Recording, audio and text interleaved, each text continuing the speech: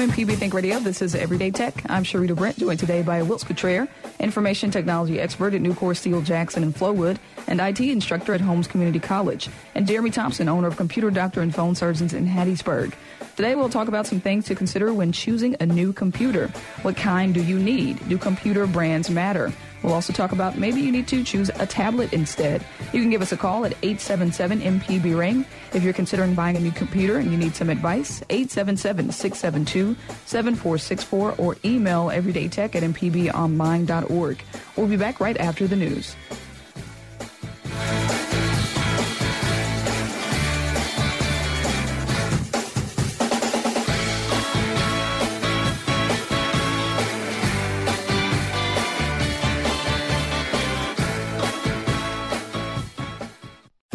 This is an MPB Think Radio podcast.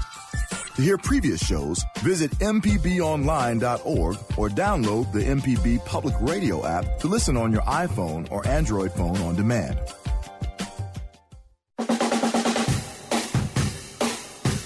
And welcome back to Everyday Tech on MPB Think Radio.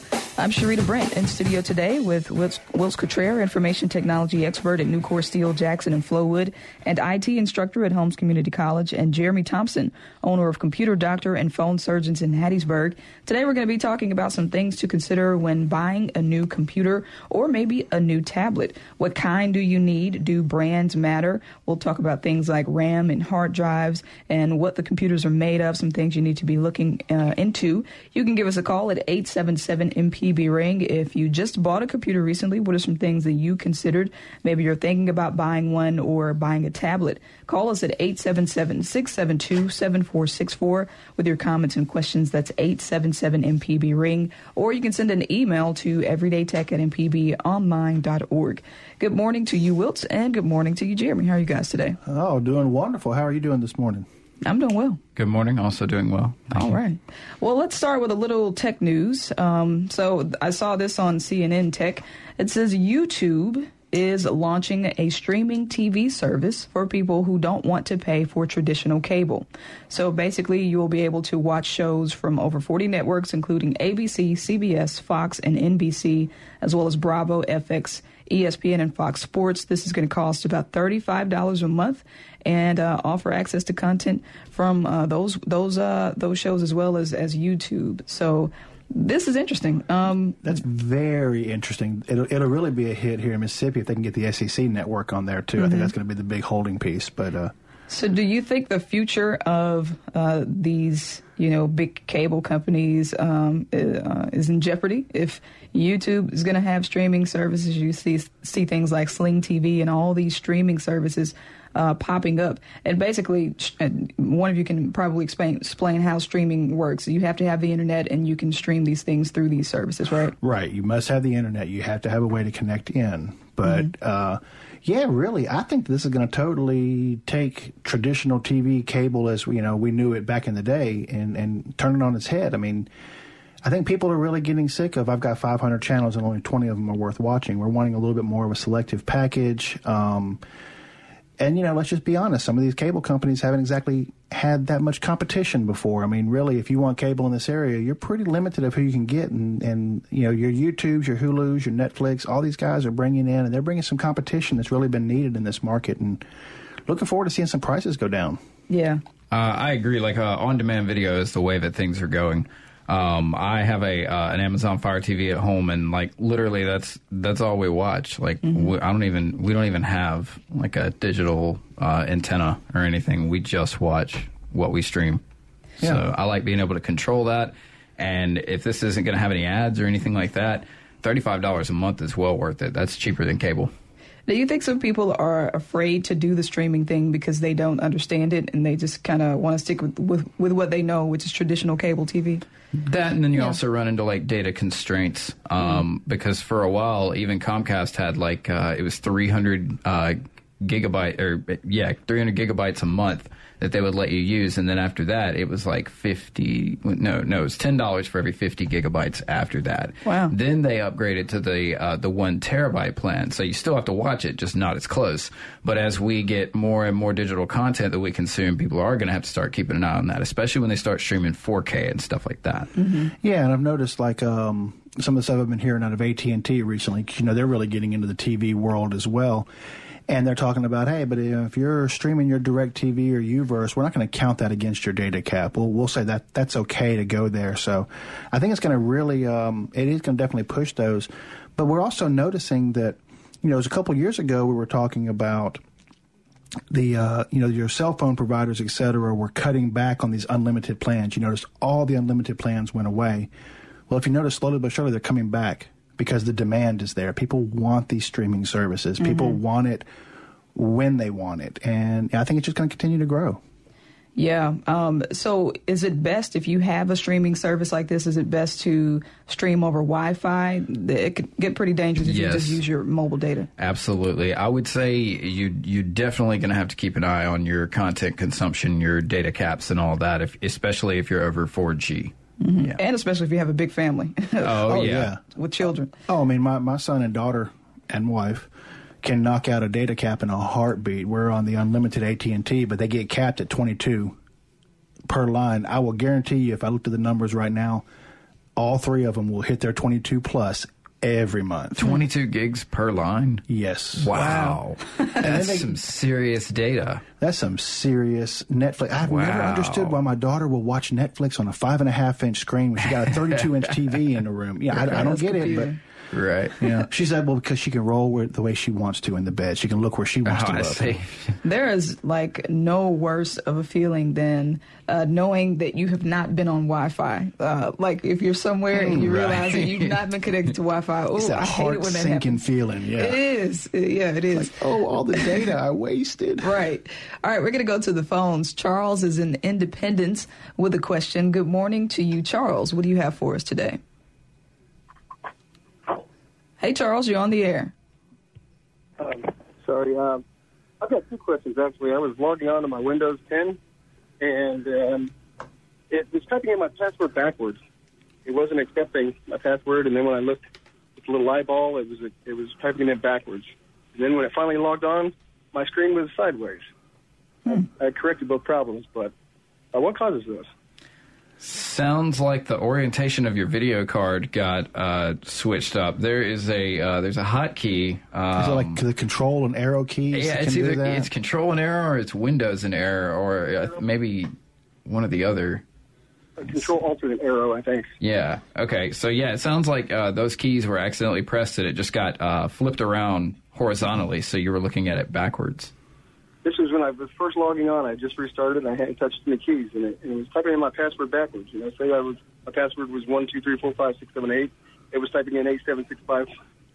That's bizarre. I was typing it in right, and it was typing it in backwards. I've never heard of that happening before. Yeah, that's I looked online, and there were some other people who were having problems in forums. I just didn't know what causes problems. So after reversing your orientation, did that fix the issue with the password, or do you still experience that? Oh, Charles, I think you're breaking up. Okay, and he just dropped off the line. Okay. Yeah, that's I've not. I mean, I've done the screen flipping thing. We would do that as pranks sometimes in the office, just to mess with someone. Yeah. But I've never heard of the password going in backwards. That's kind of unique. Never heard of that. I'm gonna have to do a little bit of digging into that. That's kind of interesting. Yeah. And with the office pranks, what about the screenshotting the desktop and then moving all the icons off? I would never do such a best. thing. Yeah. Another piece of tech news I wanted to talk about was Twitter. This one comes off also from CNN Tech. They are rolling out some anti-harassment measures, like automating Twitter jail. So clearly there's a huge issue with cyberbullying and abusive content being posted or harmful content. So they're implementing tools that can automatically identify patterns in the way harmful tweets are made and distributed. So if it identifies a harmful account, it will truncate the user's visibility. So this is interesting. They're trying to limit the visibility of abusive posts. So in your own experience on social media, do you guys see a lot of posts that you would consider harmful, and do you report them? What can you do when you see posts that are harmful? I've reported quite a few. I see there's a lot of keyboard commandos out there, basically, that get really, really brave behind the keyboard that would never say certain things in person that they would say on a computer. And especially having two teenage kids, especially, teenage daughter, just some of the things that can get passed back and forth out there. people can just be cruel, and it's definitely a problem, definitely something to be addressed. As much as I guess love, harmful is subjective because Well, people is. post things and, it may have some sexual content or some vulgar language, and some people may find it harmful, offensive, and some people may not. But how does that work? Like, if you see something that you think is offensive, do you just report it? How can you, be a part of a solution if you want to be? So I'd say the reporting thing is more like a democratic thing. So if you report a post, it doesn't necessarily mean that they're going to take it down. It just means they're going to take it into consideration and make sure that it follows their website's guidelines before they let it go back up. But they don't take it down until there's a vast majority of people being offended by it. Because if they could only do it on one or two posts, then it wouldn't take much to control Facebook as a whole. Well, exactly, and just like what you're saying, too, what's offensive to me may not be offensive to you. And, at least for me, when it comes to the kids, one of my biggest ways I go with that is, parental involvement. Actually look at what they're doing out there. I mean, I'm not really personally a big fan of censorship as far as somebody else telling me what I can or cannot say. At the same time, I am a big fan of accountability. I think that we all need to be kind of, accountable for it. You don't go around threatening folks, but I think there needs to be a little bit more human interaction in there. And if I'm posting something on there and someone's offended by it, hit the unlike button. And you can also hide posts. Like if they share something from some group on Facebook that's offensive, you can say, I don't want to see posts from this group anymore. And you're still friends with that person, but you're not seeing all their political beliefs and so forth, which I find very helpful. I just unfriend. I unfriend and unfollow people all day, every day. And it is very, it's relaxing and it relieves stress to just unfollow and unfriend people. Sure. Yes, it's wonderful. We're going to go to Alan and Brandon before we go to the break. Alan has a comment. Good morning to you, Alan. What do you have for us today? Hey, Sharita Wilson, Jeremy, how y'all doing? Doing wonderful. well. How are you, Alan? I'm doing well. I wanted to comment about the YouTube TV thing you were talking about. And could y'all tell us how much data it takes to watch an hour of high def or 4K streaming videos? I think that's an important point to make with these services, since that seems to be the way we're going. I think it's also important to mention that a large majority of Mississippi's not going to be able to play on that stuff. My understanding is there's a whole lot of folks in the state that don't have access to the level of internet service you need to be able to watch streaming video with any kind of quality and stuff. So maybe I'm wrong about that, but I guess it's great maybe if you're in Jackson or the bigger cities, but I just thought I'd make those points. No, you ask a very good question. Like, how can we break this down for people and let them know what the actual usage would be? It's difficult to do that with any kind of content, so I just kind of quickly Googled this myself. Some providers say 350 megabytes per hour is 1 hour of high-def content, but it could be as low as 120 megabytes per hour. Everybody's kind of got a mixed bag on that one, so we don't want to generalize it too much because then people won't be looking at what they're consuming on their phones, because every phone now has a way of seeing how much data you're consuming, and you can check up on those things to be sure. So I would say just do a little bit of viewing and then check your own consumption and see what it comes out to be, because it's going to be a little bit different for everybody. Well, and another thing... It's a goodly chunk, though. I guess you just ought to keep emphasizing that, because I know an hour of high def video has got to be a goodly chunk. But when I'm downloading books that are 100 megabytes big, they're just spoken audio. So I know the number's got to be big, and I know that ultimately where the people that provide the service are going to be making their money and stuff. So just keep that in mind. So. Absolutely. Yeah, definitely. And something to also remember is your different apps will have different settings. For example, you can tell Netflix to actually give you video at a lower quality stream. For example, I mentioned earlier about my daughter really loves to watch Netflix, and she can binge watch Grey's Anatomy with the best of them. But she can actually set that down to where it's not, she doesn't need it in high def on a 5.5-inch iPhone screen. So she'll actually stream it at a lower quality. So that way it's she's not having to worry about running into buffering, and she's not using as much data. And it's just being, trying to improve her performance there. So that is something to look at. Your different apps can allow you to change that. And see, here's another example of varying stories. I'm on AT&T's website, and they have a data streaming calculator, and they say 1 hour of high def is 1 gigabyte. So be very wary and definitely check that data after you're watching some videos.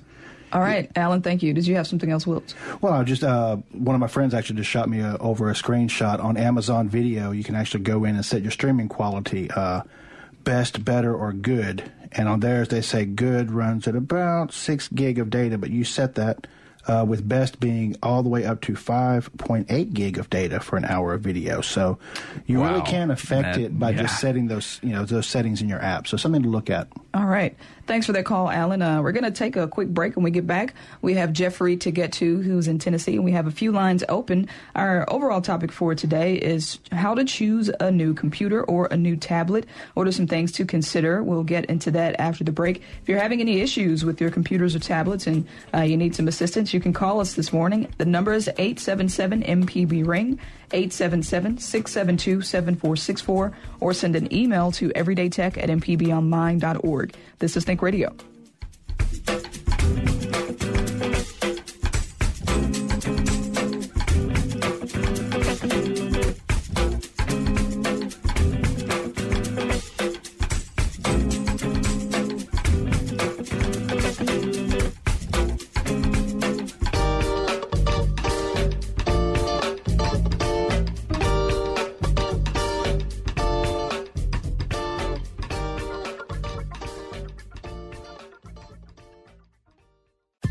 This is an MPB Think Radio podcast.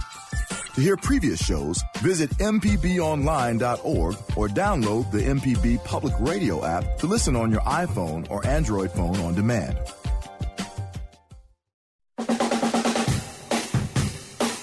And welcome back to Everyday Tech on MPB Think Radio. I'm Sharita Brent in studio with Wilt Cottrell and Jeremy Thompson. And today we're talking about some things to consider when buying a new computer or a new tablet. You can give us a call. Maybe you've bought one recently. What are some things that you took into consideration before purchasing? Or maybe you're having an issue with your tablet or computer. You want to make it better and need some assistance. Call us. 877-MPB-RING is the number. We do have some lines open. 877-672-7464 or email everydaytech@mpbonline.org. All right, we have a couple calls to get to. We are going first to Jeffrey, who's in Pickwick, Tennessee, with a question. Good morning to you, Jeffrey. What do you have for us today? Hi. So, I just bought a computer about a year or two ago, and it's in great condition and everything, but it won't connect to the internet. Okay. So, Jeffrey, how long have you been having this problem? About since Christmas. Since Christmas, okay. And have you tried to wire directly into your modem or your router? Yes, sir. Okay, so this is a laptop, correct? Yes, sir. Okay, so no matter which way you go about connecting, you cannot connect. Okay. No, sir. So really what we need you to do is email the show because we have a list of instructions for you. We're going to basically reset your internet protocols, but we don't want to just do that over the air. It's kind of involved. So if you could just shoot an email to the show, everydaytech@mpbonline.org, we will be glad to assist you with that. Yes, sir. Thank you. Okay, Jeffrey, thank you so much for your call. Looking forward to that email. We'll stay on the phones. Dave is in Mobile with a question about choosing a new computer. Good morning, Dave. What do you have for us today? Good morning. Two things real quick. Number one, are any of you familiar with the streaming service called Curiosity Stream? I'm not. Okay, just make a note and check if you can go to it and get 1 month's trial free. It is a paid service. But just real quick, the mission of the Curiosity Stream is to provide an affordable, ad-free online destination where the world's best factual television content can be enjoyed on demand on any device by the planet's community of the curious. Okay. Very interesting. Wonderful. And you can get it from standard, high definition, and 4K. All right, I see it's fairly new. Looks like it was founded a couple years ago by a guy named John Hendricks. That's interesting. Who was, I think at one time, the founder of the Discovery Network. Oh, very cool. Interesting. So it is great if you like that type of television. Okay. Now, but my main reason, real quick, I have a desktop that I use for my serious computing. I have a Hewlett-Packard laptop that is getting really squirrely, and I have a third-generation iPad. I am wanting to consolidate, what I use the laptop for and the iPad, which is just general, web browsing, surfing, what have you. And I'm looking at things like the Surface and the iPad Pro, the 12.9 model. Any thoughts as to for what it seems that I want to use it for would be preferable? Now, me personally, I have the Surface and actually really enjoy that. It does a pretty good job of crossing the full power computing along with the tablet functionality, which sounds like you probably like as well. I've been really impressed with that. I don't have much experience with the iPad Pro personally. Have you seen many of those, Jeremy? I have. Before you go looking to purchase one, I highly suggest you go just handle one like at like an AT&T store or something like that. They are quite large, and when it comes to bridging that gap between iPad and laptop, there's no direct bridge between the two. So if you want the best of both worlds, I'm with Wiltz. You need something like a Surface. And another one you might want to throw into your consideration is, and I've been seeing some teammates at work getting a couple of these, and they've been really happy with them. Is Lenovo makes something called the Yoga, I have it. Really okay, I have it. It's a hybrid tablet and a computer laptop. And see, that's one of those where the screen kind of folds over on it. All the way it's back. not like the Surface where it has like a cover on it. It's different. See, like I have this Dell that does the same thing, and honestly, I never use it in tablet mode because like I'm holding it by the keyboard, and it just feels weird. Yeah. Like I say, it's just I think something just to kind of throw into the mix and look at. It's kind of like another one of those crossovers. Like we've had some really good luck with the Surfaces out at the office, though. They love those. All right, Dave. The weight versus, say, something like the iPads. Oh, the weight of the Surface is going to be about 2 pounds. Pretty close to an iPad. Maybe a little bit more than an iPad, but not enough to turn you off from that tablet experience that you would get from it. Okay, great. All right, Dave. Thank you so much for your call. We appreciate it. Thank you very much. Before we get back to the phones, let's kind of jump into some things that people should be looking at when choosing a new computer. Wiltz, can you talk about the processor, why the processor in a computer is important and what folks should be looking for? Well, the processor, that's pretty much the traffic cop of the computer. That is how it's doing what it's doing. Especially if you're someone who has a whole bunch of tabs open, maybe you do a lot in Excel, that processor really comes into play in making sure that the communications inside your computer can go back and forth fast enough. You see a lot of different offerings out there. You have your Intel and AMD. Actually, AMD's got a new one coming out tomorrow called Risen, something like that. Ryzen. Yeah. What's AMD? AMD is, we hear a lot about Intel making processors. You hear the Intel inside. AMD is really their competitor in the marketplace, and they pretty much, they jockey back and forth for the lead position. Because you usually see an Intel sticker on the computer, like ours that we have right here. This is I don't know what this is, a Chromebook, but there's an Intel sticker on it, and I really never knew what that meant. Little known fact, that actually increases the expense of the computer. If you get it with an AMD processor, it's typically cheaper. And so it's kind of been associated with not as good, which is just not true. In most cases, AMD can stack up pretty well with an Intel processor. So let's talk about how they compare. With Intel, personally, I wouldn't use anything in a laptop with anything lower than an i3 processor. They do have their generic Pentiums, but I've just not been real happy with the way those things perform. Yeah, they're very, very akin to a technology we used to hear years ago, Celeron. They were meant to be your, I guess you could say, bargain basement processor. And really in this day and age with so much content, be it internet content, be it, just the things that we're doing on a computer, they're just really underpowered. You're right. If you're looking at an Intel, i3 is the bare minimum, and that's for your glorified office work, basically. So, how high do these processors go?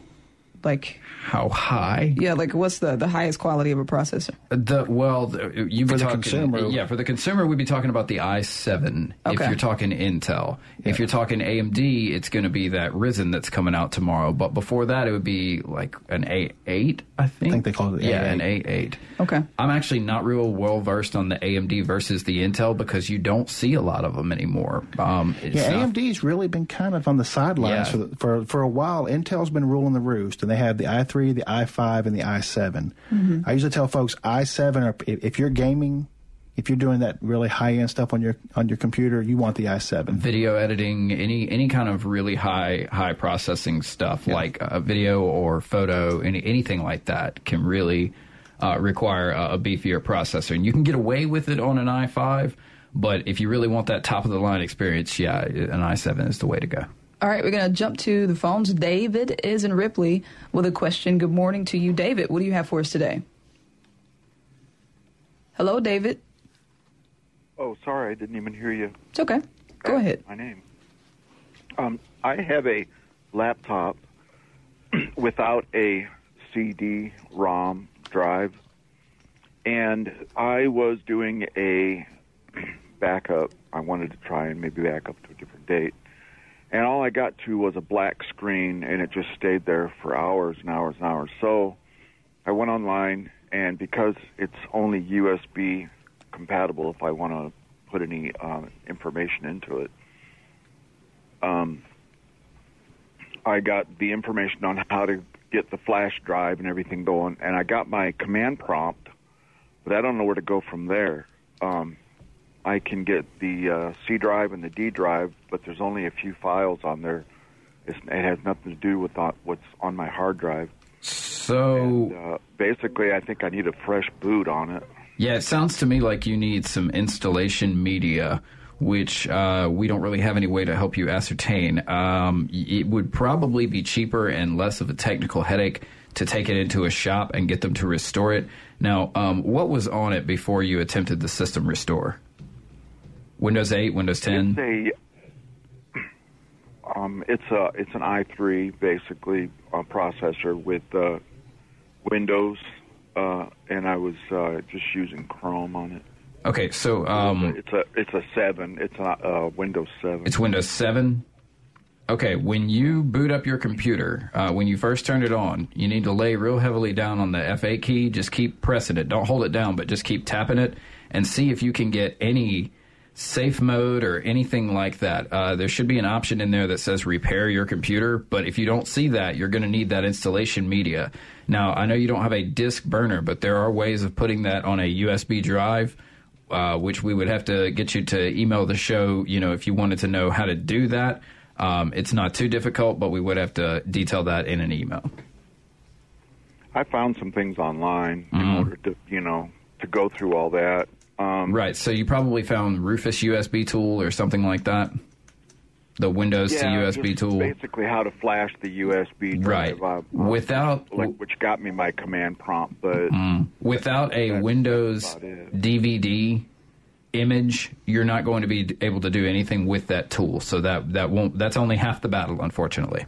Yeah, you've got to have the actual files from that Windows disk that's going to allow you to do the functions you need to do. I can copy that off of another computer onto a flash drive? No, sir. You got to have the disk.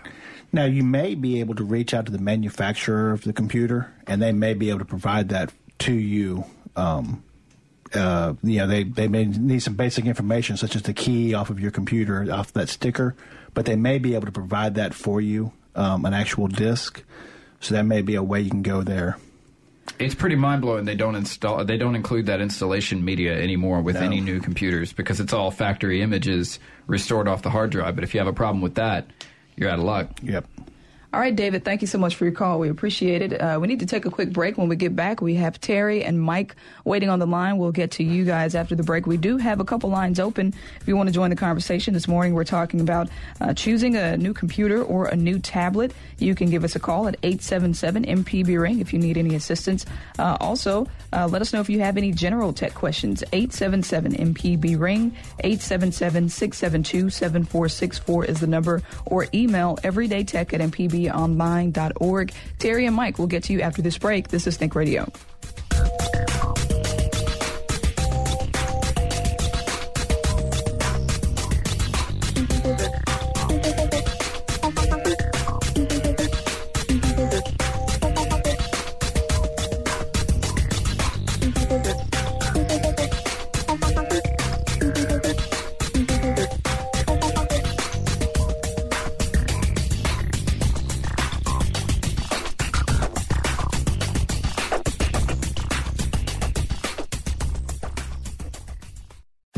This is an MPB Think Radio podcast. To hear previous shows, visit mpbonline.org or download the MPB Public Radio app to listen on your iPhone or Android phone on demand.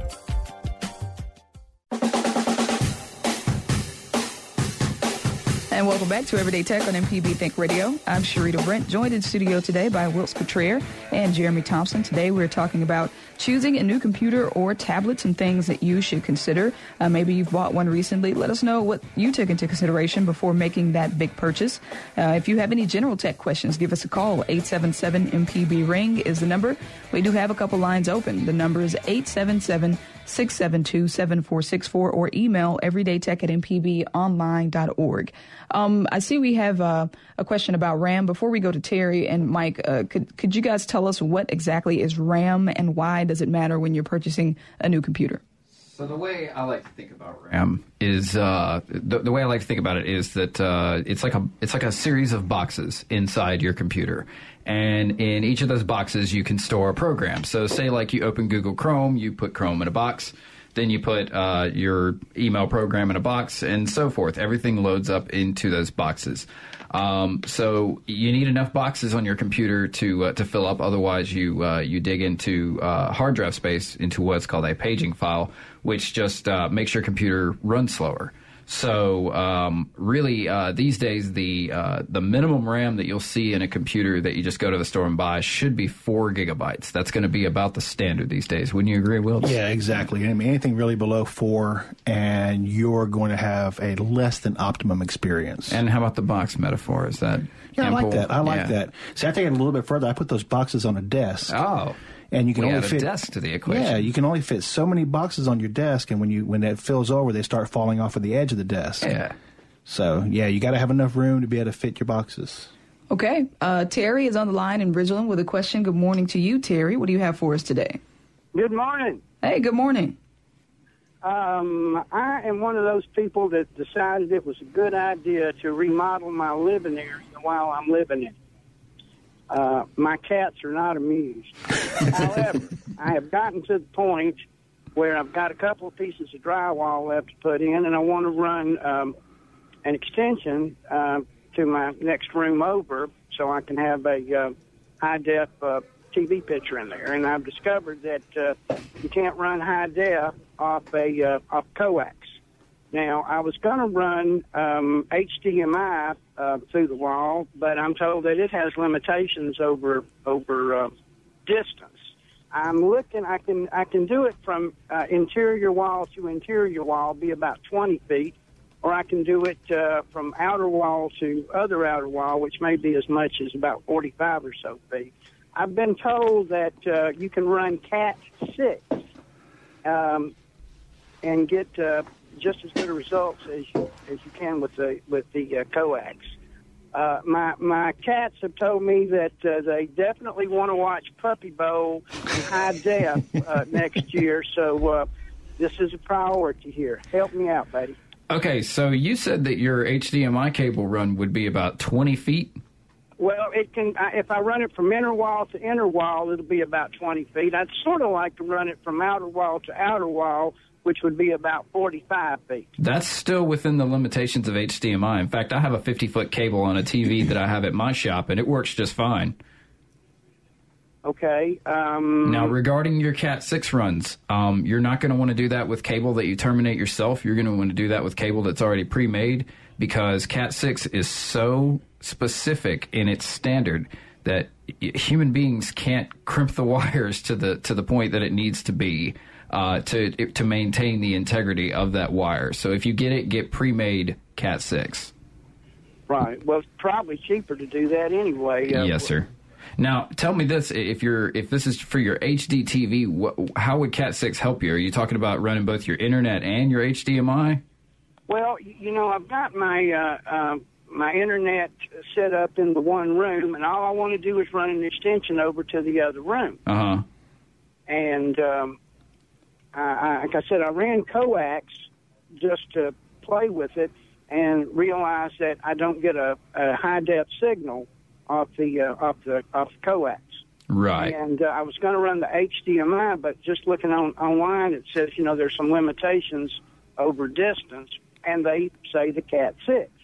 But again, I'm just not going all that terribly far in a worst case scenario. As long as you're not exceeding that 50 feet with HDMI, you should be fine. And I believe your Cat 6 runs are 100 meters.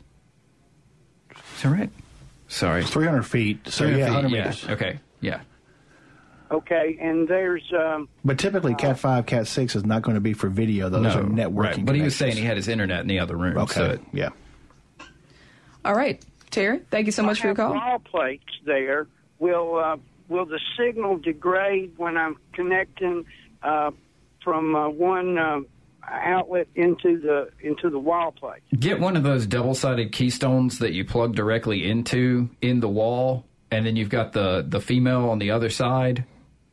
Get one of those instead of one that you have to punch down. All right, Terry, thank you so much for your call. We appreciate it. We are going next to Mike. Mike, thank you so much for holding on so patiently. What is your question? Hello, Mike, you're on the air. Yes. Hey. Oh, okay. All right. Thank you. Yes. My question is, here's what I do on the computer. I do Excel spreadsheets and photos that we take of the grandkids, or scans that I do from when my parents took pictures 40 years ago. I kind of update the pictures and stuff. And my question is, and not mission critical, but I5 or I7, and then as always a man's thing of the bigger the number, the better. And is 16 gig of memory better than 20? Or not as is 24 better than 16? Is 32 better than all of them? The laptops that I'm looking at will go up to 64. Is that just? Are we playing overkill for updating some pictures in some Excel? Yeah, that would be way overkill. Major for overkill. you, Mike. That is. Now, these are no games. We don't play games on this. You don't need 64 gigs of RAM. We don't watch videos on TV either. But the difference between 16 gig and 64 gig is about $150, $200 or so. And just curious. And we're sure we're talking about RAM. This is not onboard storage. No, this is not the hard drive, the SSD, or any of that stuff. We ain't playing that. No. We've already got that thing here. It's just the RAM is kind of more my curiosity of what the hey, is 16 enough, 32 enough? 8 is enough. 8 gigabytes is more than enough. If you're just doing spreadsheets and photos, 8 is ample. Yeah, it's more than ample. And what would be the nice thing is, like, maybe on down the road, if you ended up, a couple of years from now, new operating systems come out, you can always, RAM's one of those easy things to change and to upgrade. It's usually a very inexpensive upgrade to do to a computer to get a little more life out of them. If you can do it. Most everything these days is going to that onboard RAM that you can't change out. So even that's, 8 is more than enough, so 16 would be plenty. So if that's what the machine you're looking at is offering minimum, go for the 16 and you'll be more than happy. Right, and it also has the little, what I call a tag. It's just a little, what is that, a 256 gig solid state hard drive, and then it also has the 1 terabyte regular 5400 RPM hard drive in it also. So I don't know. Sounds like an awesome machine. Yeah. I guess Well, yeah, and my curiosity was the RAM. Gentlemen, thank you all very much. Appreciate y'all's time. Thank you, Mike. sir. All right. Thank you so much for your call, Mike. We appreciate it. Mike brought up solid state drive. Can you guys talk about what that is and what people should be thinking about when it comes to hard drives for a computer? Solid state drives, the best thing to happen to computers in a long time. Very long time. Why is that? So it's like your flash memory that you have in your phone or in like those memory sticks. It's all electronic. There's no moving parts inside of it. And so it's faster at retrieving data. It's much faster at reading and writing. And if you have a computer with a solid state drive in it, you don't see a lot of slowdown, especially when it comes to loading your operating system up. It happens very quickly. So is that the standard now, the solid state drives in It's computers? rapidly becoming the standard as the cost of solid state goes down, and it has gone down significantly. You will begin to see those in more and more computers. Yes. Okay. People still, like in the computer that Mike was mentioning on the previous call, a lot of times some of those computers will still have that large, what we call the traditional spinning hard drive, usually used for your big bulk storage if you had like a whole bunch of photos or videos you wanted to store. But again, that's more or less really becoming less common now because solid state has gotten a lot cheaper. But in fact, if we're talking Mac, it's all solid state. Everything they do is solid state now. Mm-hmm. Okay. I also have a question about operating systems. So is that pretty much up to the person, what kind of operating system you want to use? Is one better than the other? We have Mac and Windows. Is one top of the line and one bottom of the line? Well, if you go into a big box store, you're only going to be able to get Windows 10 now. That's just the way it is. So if you want something lower, Windows 8, why would you? Windows 7, I can understand. I have a lot of clients that still come to me and ask for Windows 7. So I say, we got to go online and get you something from somewhere else. You're not going to be able to get that at a big box store. Windows 10 is making great strides toward becoming good. Personally, I think it's still under development. It's mostly stable, but I've had some issues with it myself. And I see machines come into my shop on a weekly basis with like, hey, I installed an update overnight and now my computer won't boot. I've been seeing that a lot lately. So a lot of people are still clinging to Windows 7 and with good reason. I mean, business-wise, we're still sticking with Windows 7 for the most part. We've got some Windows 10 going out, but some compatibility issues, and I think there's another big anniversary update coming out for 10 this year. Yeah. 877-MPB Ring is the number if you want to join the conversation. We're talking about some things to consider when you are buying a new computer or tablet. You can give us a call at 877-MPB Ring if you need any assistance or if you have any questions or comments in general. 877-672-7464 is the number. We're going back to the phones. Timothy is in Louisiana with a comment. Good morning to you, Timothy. What do you have for us today? Well, I just want to let y'all know there's another option, Ubuntu, which is a build of Linux. I'm running 64-bit Ubuntu on my 64-bit Raspberry Pi on a 32-gigabyte flash solid straight drive, and I just love it. Ubuntu is a great operating system, but for most of our listeners, it's going to be a little beyond what they're looking to do. And while I believe also that Linux is making great strides, it's not for everyone's. It's not within everyone's reach.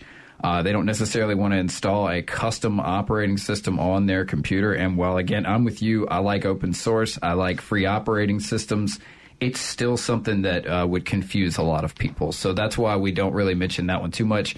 It's difficult to go to a store and get a computer with Ubuntu in it. I know you can order those from Dell if any of our listeners are interested in them, but we generally don't even talk about that one. It's a little... Okay. Glad it's working out for you, Timothy. I love it, and it's only $7 if you want to order the operating system on a flash drive from Ubuntu. It's $7. Wow. I mean, that's cheaper than a flash drive. Wow. And it's got an operating system loaded on it, All right. And so I really recommend it, and it's just not that difficult. All right. Well, maybe some folks listening hear the sound of your voice, Timothy, and may look into it. You never know. We appreciate your call. Have a groovy day. All right. You have a groovy day, too. Thank you. I will. And you know what? Timothy brings up another good point, too. Don't discount. We mentioned it a little bit earlier in the show, the Chromebooks. The Chromebooks are really gaining some good ground, especially if a lot of what you're doing is online, especially if you're in that Google environment, can be really a good option for you as well. Okay. All right, Mike is in Tupelo with a question. Good morning to you, Mike. What do you have for us today? Hello, Mike. You're on the air. Yes. Following up on this conversation, just curious. I've got an older laptop that's an XP Dell machine that's great other than the XP, and wanted to see about converting it to a Chromebook. So that's not really the way Chrome works. You can't just update it on older software like that, at least not yet. I mean, there may be some open source alternative out there, someone who's trying to do it, but it's definitely something experimental.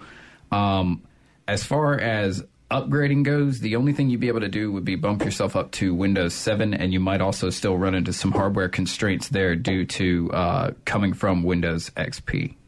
Okay. But Chromebooks themselves are rather affordable, so there are lots of options there and in relatively affordable price ranges.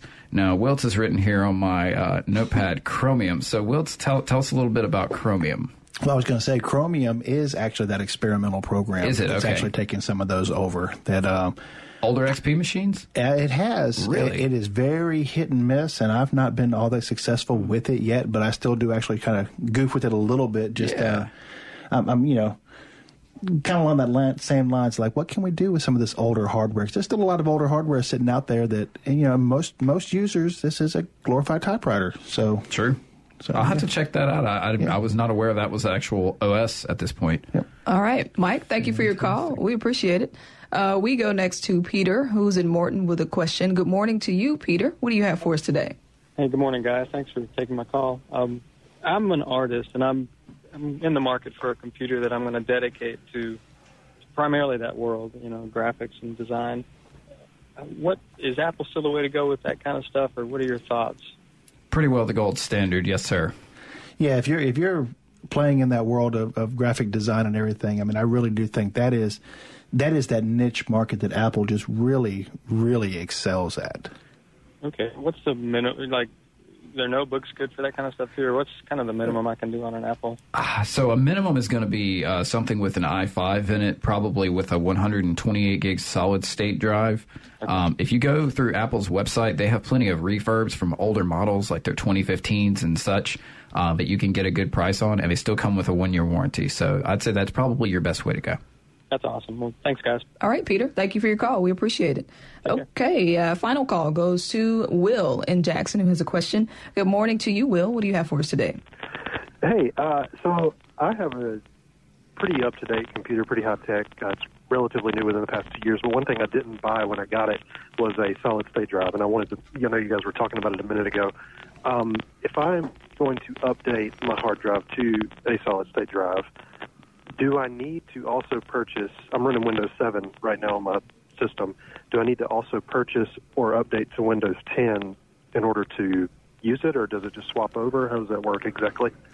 Well, you will need to reinstall the operating system with the new drive going in. There are some imaging options out there, but quite honestly, unless you're, just depending on your skill level for doing that, there are some ways to image from drive A to drive B, and if you were to email, I can probably shoot you some options over on that, But in general, you're going to want to reinstall. So you're going to need to have some kind of installation media. If you have your Windows 7 installation media and you wanted to stick with Windows 7, you could actually install using that media, and the CD code, which should be on a sticker on your computer, should allow you to reinstall that with the new hard drive. Okay. Will? Or upgrade. What was that, Will? I said it so I wouldn't have to purchase or upgrade in order to use it. Not necessarily, but the key is going to be, do you have that installation media? Do you have the copy of Windows 7 that would have came with your computer? And as long as you have that, there's no other purchase necessary. In fact, if you're running a valid version of Windows 7, 8, or 8.1 and you still want to upgrade to Windows 10, there is still a way. If you Google the Windows Accessibility Upgrade, you can still get Windows 10 for free. All right, Will, thank you so much for your call. We do appreciate it. Really quickly, where should people purchase these things? Does it have to be a big box store? Can they get it on eBay, Amazon, your local mom and pop store? What are your suggestions on that? If they want Windows 10, you can go to a big box store. If you want 8 or 7 or something like that, you're going to have to go online, Amazon, Newegg. There are plenty of options online. Just make sure wherever you get it from, you get a good warranty and they have a good rating as a seller online. Yeah, People exactly. are happy with their service. Yeah, you don't want to go to, Joe Bob's Discount Computers and Tire Care because you may not get the level of service that you want. But as long as you're sticking with something reputable, you should be more than good to go. I mean, yeah, you're not just stuck. I do also recommend, though, that if you're going to purchase online, I usually tell folks, hey, step over there into your Best Buy or something else and just at least put your hands on them to see what they feel like to make sure you like it. Right. Definitely. All right. So, Wiltz, you had a quick little poem that you wanted to read. Oh, Wiltz has a poem. Yeah, I had a little quick one to kind of knock us out here. Ever notice the older we get, the more we're like computers? We start out with lots of memory and drive, then we become outdated, and eventually have to get our parts replaced. Oh, boy. Nice. Good one. All right. Thanks to everybody who listened. If you didn't get to call, you can send us an email always to everydaytech@mpbonline.org. Thanks to Kendra for operating our board this morning, and Sam was helping her, and Kevin Farrell was our call screener. Stay tuned. The original Southern Remedy is coming up next right here on MPB Think Radio.